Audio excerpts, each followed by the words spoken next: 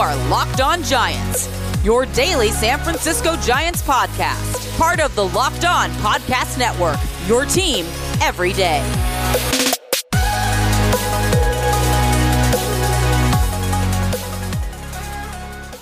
Hello and welcome to Locked On Giants Baseball, part of the Locked On Podcast Network, your team every day. My name is Ben Kaspick, and on this show we provide daily episodes Monday through Friday, talking about the San Francisco Giants in a way that's data-driven and rational, but also simple, passionate, and accessible to all. If you're the type of baseball fan that can't help but get giddy over prospects, we have the podcast for you. Locked On MLB Prospects, hosted by minor league play-by-play voice Aram Leighton, is the only daily podcast devoted entirely to the stars of tomorrow. Follow Locked On MLB Prospects on the Odyssey app or wherever you get your podcasts. I'm a former contributor for the baseball statistics and analysis websites Beyond the Box Score and Rotographs. I've been podcasting about the Giants since 2015, and I'm a lifelong fan. And coming up on today's show, we're going to talk about all three of these games against the Rockies. This series and our schedule with the podcast around this series got really, really weird. The first game, of course, was rained out, postponed, and then they played a doubleheader, and that doubleheader was anything but boring. Giants having a 10-run inning in the first game of the doubleheader, cruising to a nice, easy win, and then looking like they were cruising to a nice, easy win in the second game. And this is the game that you remember. This is the game that you kind of don't even want me to talk about because it was so painful that reliving it just seems like unnecessary torture.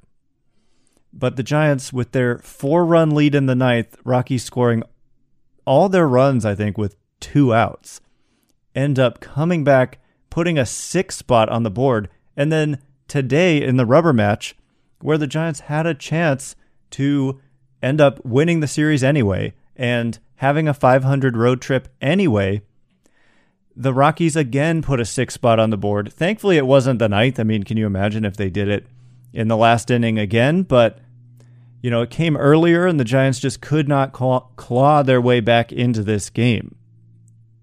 They put some pressure on the Rockies. I mean, in the ninth inning, you could say that Curt Casali had the bat taken out of his hands.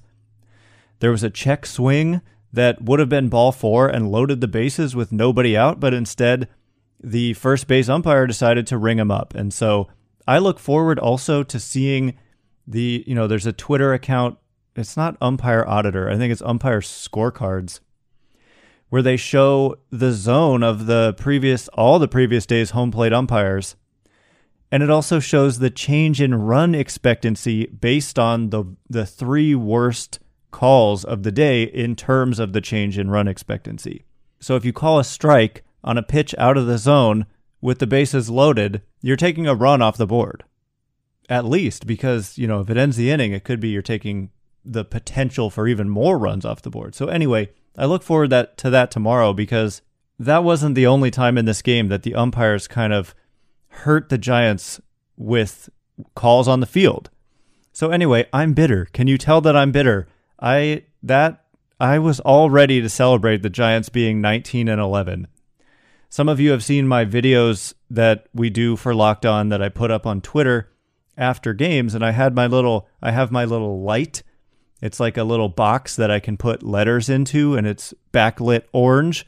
And I was all ready to put in their 19-11 record and have that in the background as I talked about the Giants sweeping the doubleheader, having the best record in the National League, being 2.5 games up on the Dodgers and Padres in the National League West. I was ready, and I know you were too. And then Jake McGee, who we had just talked about on the mailbag as someone who I thought was going to improve, and that, the way he was going to improve was that he would stop allowing so many homers. Well, he didn't allow homers. It was just base hits this time, and so much of the damage coming with 2 outs. I know you probably don't want to relive it, and I'm being completely serious when I say it was that kind of painful. My goodness. So the first batter of the inning popped out, and then Raimel Tapia struck out with a runner on first. I didn't even remember. I blacked this out of my memory. They had 2 outs and 1 guy on, down by 4 runs. Are you kidding me? Are you kidding me? Then it goes single, double, single, pitching change, bloop single, home run, ball game. So that's about as devastating as it gets. And it's tough as a Giants fan because their bullpen has done this a lot. Like, we have been through a lot.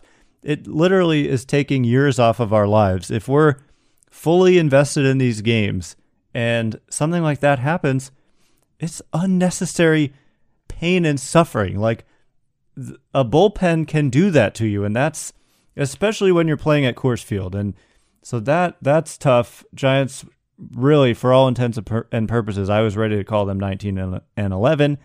It doesn't go that way. Coors Field, Jake McGee, Camilo Doval's the guy who gave up the walk-off. The bloop single is an out almost anywhere else, but because the outfield is so big, outfielders playing very deep. Steven Duggar was out there. If he can't get to it, I don't think pretty much anybody can get to it. So it falls in, and then, 2 outs and 2 strikes. There's still just a swing and a miss or a pop-up or a ground ball away from winning that game, and boom, home run, game over. It's just unbelievable. It's a total nightmare, and then they lose again, so that it's tough. It's about as tough as it gets.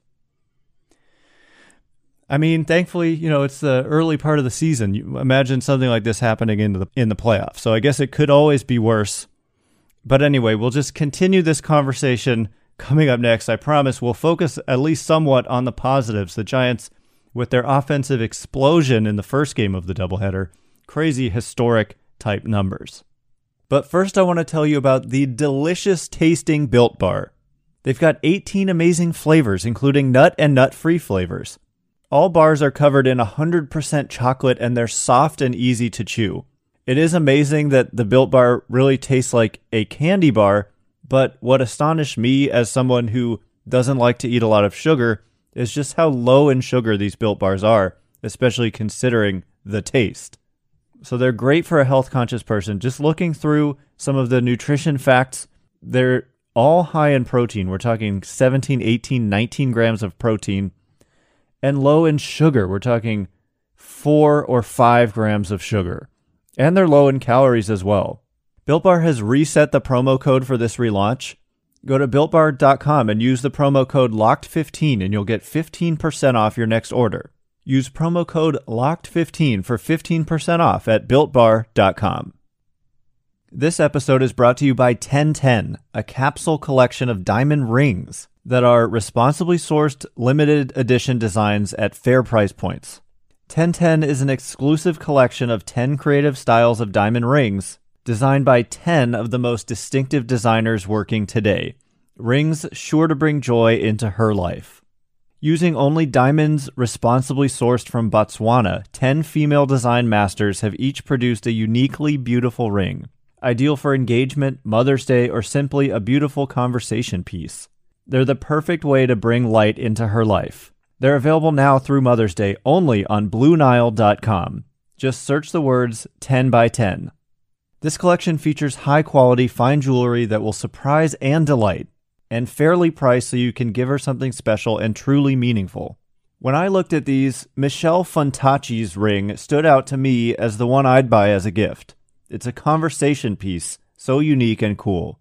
If you're on the hunt for the perfect, unique ring she'll treasure forever, you're definitely going to want to check this out. They won't be around for long, so find them now by searching the words 1010 only at BlueNile.com. All right, as promised, we're going to continue this conversation. We're going to get through it together.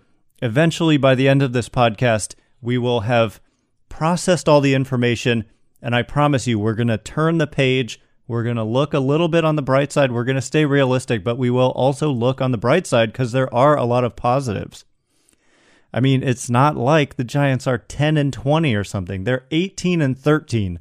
Like, forgetting how it happened, any of us, literally any of us, would say that, if we were polled at the beginning of the season, how would you feel if the Giants' record, if you could guarantee it was going to be 18 and 13 through 31 games?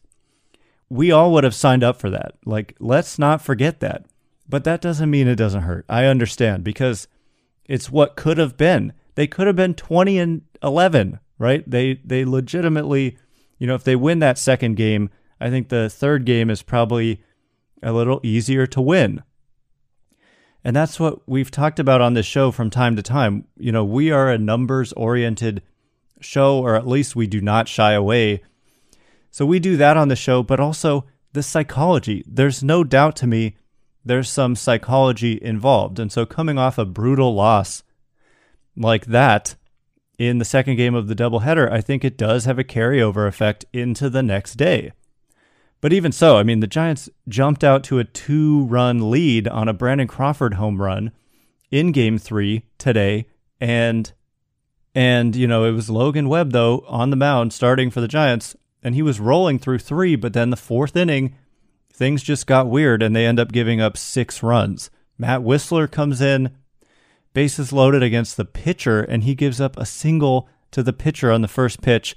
Then he gets ahead of Raimel Tapia, and on an 0-2 pitch, he gives up a single that scores 2 runs. So all of those runs ended up mattering. The Giants lost by 1. So Matt Whistler just, once again, not getting it done. It's really frustrating. I know you guys have had probably, I don't want to put words in anybody's mouth, but I have tried to be patient with the bullpen, but it's games like that. Like, I just don't have a lot of patience for that type of blow up. Like, you're going to have to find some relievers who are capable of being a little bit more automatic that you can go to in a big spot. So that type of thing just doesn't happen. There's got to be someone you can just bring in and be like, okay, this game is over. But right now you don't have that feeling, although Tyler Rogers continues to be pretty much lights out. I put up on Twitter his kind of career numbers, actually. They were numbers since 2019, which is when he made his major league debut. And among all relievers with at least 60 innings since 2019, National League relievers, I wanted to kind of limit it to pitchers who are generally facing the same guys. And in the National League, you get to face a pitcher, whereas in the AL, you don't. So anyway, I'm trying to make it as fair as possible. But anyway, there's like 75-ish relievers who qualified here. And Rogers is in like the top 5 in everything you would care about, like earned run average, fielding independent pitching, ground ball rate, he's like second. Weak contact, he's like third. Hard hit contact, he's first. And when I say first, I mean he gives up the least amount of hard contact of any National League reliever since 2019 with at least 60 innings over that span. So anyway, I do think if the Giants had like a 1-run lead going into the last inning today, they would have probably gone to Tyler Rogers. So he's probably earned that opportunity. But even so, I've talked about how Tyler Rogers makes me nervous. I don't really have the numbers to support why I feel that way. I think I've kind of landed on that there's more balls in play, so there's more of a chance for weird things to happen. But at the end of the day, whether it's because he doesn't allow a lot of home runs or because he doesn't allow a lot of hard contact, ultimately he's preventing runs better than pretty much everybody else. But at the same time, still makes me nervous. A lot of balls on the ground, though. Just a lot of balls on the ground, not a lot of home runs. And he finds the strike zone. He doesn't really walk people. So anyway, that was kind of a tangent. But I do think he would be the guy if that opportunity came up in this game today. And so look, moving forward, Giants will have an off day tomorrow. Then they will play the Padres for the start of a homestand on Friday. That'll be a 3-game series that runs through Sunday, Mother's Day. So it's a different environment. I think the guys are going to be happy to come home. The offense kind of woke up a little bit, so that's a positive that came out of this series. But at the same time, I think you're happy to get to sea level. You're happy to, maybe the ball is not going to be falling in as much when, your relievers are on the mound. But at the same time, I think we've kind of seen enough to say they might need to make some changes in the bullpen. So coming up next, we eventually will talk about the Giants' offensive explosion. It was a sight to behold, with them scoring 10 runs in the top of the first inning in the first game of this series. You would think that would be a good omen, right, for the rest of the series, but not to be. At least they won that game, right? If they had lost that game, that would be unbelievable. As it was unbelievable enough, but at least they won the game where they had a 10-run lead before Aaron Sanchez even took the mound. BetOnline is the fastest and easiest way to bet on all your sports action. The baseball season is in full swing, and you can track all the action at BetOnline. Get all the latest news, odds, and info for all your sporting needs, including MLB, NBA, NHL, and your UFC MMA action. Before the next pitch, head over to BetOnline on your laptop or mobile device and check out all the great sporting news, sign-up bonuses, and contest information. Don't sit on the sidelines anymore, as this is your chance to get into the game as teams prep for their runs to the playoffs. Head to the website or use your mobile device to sign up today and receive your 50% welcome bonus with your first deposit using the promo code LOCKEDON. That's promo code LOCKEDON for a 50% welcome bonus on your first deposit at betonline.ag. BetOnline, your online sportsbook experts. All right, as promised, we're gonna finish processing what we've just seen. It's honestly therapeutic for me to talk this out, so hopefully you find it beneficial. Also, in some ways, we're just gonna, it's a long season, so we're just gonna process what happened, try to look at it in at least an objective way for part of the show. Right? We can get emotional at times, but at the end of the day, like 2-4 on a road trip versus 3-3, it's one game. I would say they really should have won one additional game. Although you could make a case they should have actually had a 4-2 road trip based on the run differential. I'm not sure I mentioned that yet, but they ended up outscoring the Padres in that series by 1. And then they won the first game against the Rockies by 8. So that's a +9. And then they lost on, in the second game of the doubleheader by 2. So then you're at +6. And then they lost today by 1. So that's a +5 run differential for the series. Yet you go, or for the road trip, yet you go 2-4. So yeah, they should have been 3-3 or 4-2, but there's no should, right? I guess what I'm trying to say is they, in some ways, deserved to have better results. And I think that's obvious, right? We can look at some of these scores and some of the ways that they lost games and say, yeah, under normal circumstances, you're going to win at least one more game in this trip and possibly 2, because the first couple games against the Padres were close. Lost by 1 in the first game, and then the second game was close until the bottom of the 8th. It was a 1-run game until the bottom of the 8th. So anyway, I want to look at the standings before we just give you a little bit of a taste of what went down in the first game of the doubleheader. But Giants have lost 2 straight, but they have a +30 run differential. Okay, so that's the second best run differential in the National League. The only team with a better run differential in the league is the Dodgers. Dodgers are scuffling. Dodgers have lost 2 in a row themselves. They're 17-14. They're playing the Cubs as I record this, and so the Giants are still going to be in first place at the end of the day, because currently the Dodgers and the Padres are 1 game behind the Giants. So let's just say both teams win. The Giants will still hold on to a half-game lead in the division entering tomorrow. So that's a real positive, and that kind of goes back to what I was saying. Any of us would take the 18-13 record if we didn't know how they got there. So in some ways, it's, that's how you try to not let the psychology creep in. The psychology is human nature, but being kind of robotic about it, you'll take being 5 games over 500 after 31 games. And also, the second best run differential in the league almost speaks even more to how they've played and the outcomes they deserve, the good results they deserve, even more than them being 18-13, which is currently not any longer the best record in the National League. The Cardinals, on a 6-game winning streak, have taken over those honors at 18-12. So the Giants, they fall to 8-10 on the road. Really, like I said, one more road win, and then that's 9-9.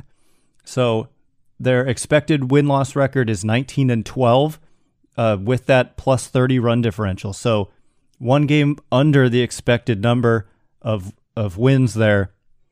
And that makes sense. They've blown some games that really they should have won, and they've lost some tight ones. They lost today by 1, losing yesterday by 2, and they've had some blowout wins. And so moving forward, I mean, with a better and more clutch bullpen, you would expect them to perform better. Looking over to the AL, there's only a couple of teams that have a better record than the Giants, and that would be the A's and the Red Sox. So ultimately, like I said, 18-13, you will take that. Could have been better, but it's not. And so, hopefully with the off day at home, they can just relax, get their legs back underneath them. It's always tough going from altitude in Denver back to sea level. That's part of why the Rockies struggle on the road so much, is the transition from altitude back to sea level. So it's actually good, if you want to look at another positive, that the Giants have an off day on Thursday. So looking ahead to the schedule, it's, you got to play the Padres again. That's the thing about playing in this division. A lot of games against the Padres and Dodgers. Giants haven't even seen the Dodgers yet, but it's a 3-game series against the Padres. Johnny Cueto will be back and making the start on Mother's Day on Sunday, so that's good news. Mike Yastrzemski may also come back on Friday, so that's also good news. It's also like the Giants are playing so short-handed right now, so the fact that they're 18-13 and they really should have won at least another game, they were in position to do so, speaks to their depth. I mean, they didn't just get totally overmatched. They've been in all of these games. Tommy La Stella is hurt. Yastrzemski is out. Solano is out. Dickerson's banged up. He didn't start on Wednesday. Buster Posey came out of the game. I'm not sure why he came out on Wednesday. Crawford has been banged up. Not sure if I already said that. Anyway, like I said, I'll give you some of the good stuff. They scored 10 runs in the first inning in the first game of the Rockies series. Brandon Belt hit a grand slam in the first. He's like the first guy to have 5 runs batted in the first inning in a long time. There were all kinds of records. You've probably read about them. I don't need to repeat them, but the Giants had 12 hits and 12 runs. Belt homered. Posey hit an opposite field home run. Crawford homered. They got German Marquez out of the game in the first inning. He only got 2 outs and allowed 8 earned runs. So some real positives. If you look at kind of their offensive numbers, they've stabilized a little bit and they've been solidly above average overall on the season. And obviously the starting pitching has been great. So you say with those two things, that is completely fueling this team right now. And the bullpen is the only thing kind of standing in their way. So we'll probably talk some more about that tomorrow. I think we'll end up doing a mailbag since, this episode is covering all the games and then they're off tomorrow. But just a reminder, typically when there's like a night game followed by a day game, the next podcast is going to come out after the day game. So there's not, a scenario where I talk about a bunch of games and then they kind of become irrelevant when a new game happens. So we'll have a podcast for you tomorrow regardless on Thursday. This one's coming out on Wednesday. Although some of you may be listening on Thursday, in which case look out for another episode today. And then we'll have one on Friday also. And that, I think, is going to be a crossover with Javier Reyes from Locked On Padres, getting you set for the upcoming series. So anyway, I hope that, that was therapeutic. If you have more comments, you can follow me on Twitter at Ben Kaspick. That's Kaspick. And you're always welcome to leave me a comment there. And I do my best to kind of respond to as many as I can. So if you like this show, please consider rating it or leaving a review. It helps me out tremendously, so thank you in advance, and thank you to everyone who's done so. I can't wait to be with you again tomorrow. So until then, we'll see you next time.